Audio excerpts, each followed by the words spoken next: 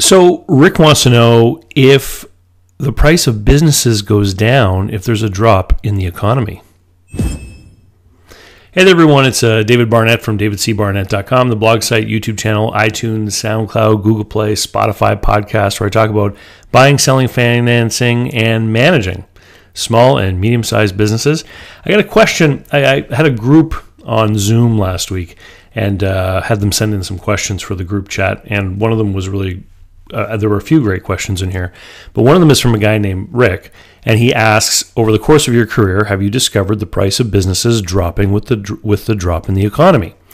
And it's a great question because there's a certain assumption behind the question that if overall economic activity goes down, then the value of a business would go down, and I can see why someone would feel that way or why that would make sense. But let me tell you what I actually experienced during the Great Recession. So I had just been starting off as a business broker back then, and what was happening is that when the recession started, of course, the financial statements of all these businesses hadn't yet gone down. And so people still wanted, the price of their business based on their financial statements, right? Because these things take time to react. And then once financial statements started to come through showing a reduced profit or sales level, what then started to happen is we would be telling people that their business was worth a lower amount. And here's where it departs from Rick's assumption. So what would happen is when people were told their business was worth less, if they didn't need to sell, they were withdrawing from the market. Because their assumption is that all they had to do then is wait a couple of years for the markets to rebound, their financial performance would improve again, and then they would be able to sell for the higher price. So we had a lot of people pull back from wanting to sell their business with the idea that they were going to wait. Now, some people need to sell because of all kinds of personal concerns, and those are the true sellers of small businesses. They have a pressing personal concern, and they would still have to press forward. But here's the other thing that happened during that time is not only did the reduced numbers on the financial statements cause the prices of businesses to be pushed down, the terms had to become more flexible for a couple of reasons, but mostly because credit became less available. As the banks started to deal with bad loans, etc., they started to lend less money. So for those of you who don't know, banks create money through the miracle or fraud, depending on your point of view, of fractional reserve lending or fractional reserve banking. So when people deposit money in the bank, then that means the bank will create many times that amount of money in loans.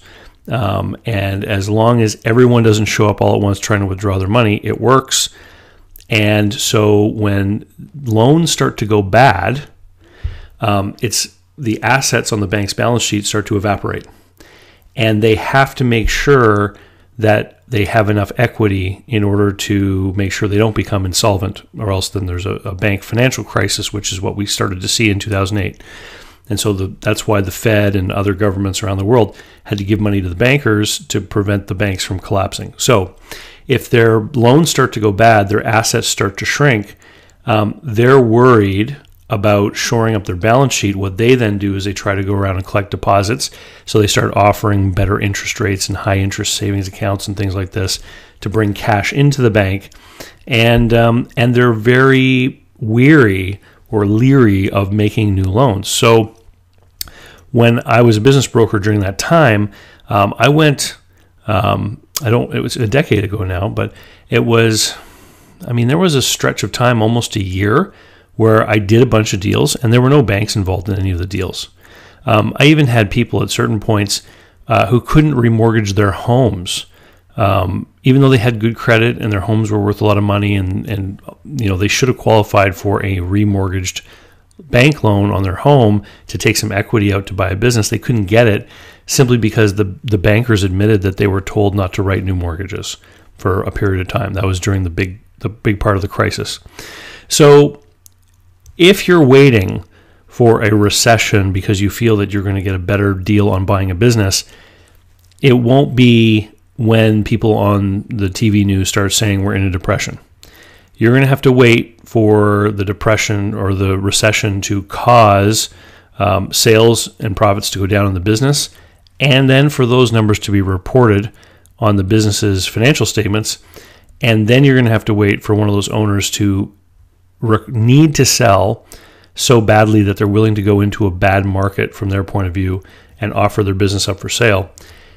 And you're going to have to also probably have more cash, because the financing that's available today may not be available in a time like that. So, there's a lot of buzz around about downturns and recessions and all this kind of thing coming. I don't know precisely what's going to happen. And I don't know what kind of intervention the government's going to try to make to, stop that from happening. But here's the point, is if you need to get into business because you want to own a business and it's going to improve your life, and you find the right business which fits into what your self-image is of a business owner and the kind of business you're going to own, when you are in business, there are all kinds of things you can do to respond to a downturn in order to survive the downturn. And so most of it has to do with being willing to make difficult decisions, cutting costs quickly enough when your orders and sales go down, for example. And I wouldn't put off buying a business hoping that I'm going to get a better deal down the road, because you also have to consider the opportunity cost of, what if I do this and it actually takes me another 4 or 5 years? How old will I be then? What will I have missed out on? What opportunities will have gone by not being in that ownership position earlier, right? What I do talk to my clients about, though, is if they feel there's some kind of downturn coming, then they need to consider that in the offers and terms that they make today. So what do I mean by that? Well, if you think that sales and profits could go down over the next couple of years, then maybe when you're negotiating for the business, for example, in the seller financing portion of the financing, maybe you should be negotiating certain features that help you with your cash flow if you have a cash flow problem at some point in the future. There's no reason why you can't put certain features into a seller note today that will help you later on. And to learn exactly what kind of features I'm talking about, that's the kind of stuff that we talk about in the Business Buyer Adventure group coaching program, where I specifically spell out with people, here are things you could do. This is how you could set it up. Here are the things that I've done before, because I've worked in all these kinds of things, risk reduction techniques, basically, into seller notes in particular. Anyway, great question, Rick. And I know it's kind of apropos because people are talking more and more about a potential downturn in the economy.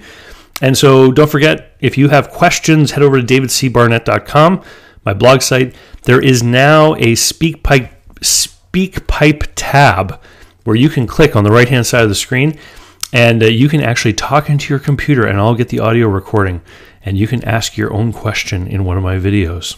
Yeah, cool, right? And if you haven't already, head over to the blog site, davidcbarnett.com. Sign up for my email list because it is November, and that means very shortly, Holiday Chat 2019 season is about to begin. But there's only going to be about a dozen spots, and they're going to be offered to the people on the email list. If you don't know what Holiday Chat is, it's basically where I sell 1-hour consultations with people over the internet, 75% off. The only catch is that they're going to be put on the channel. All right? And with that, we'll say see you later, and have a great day. Bye.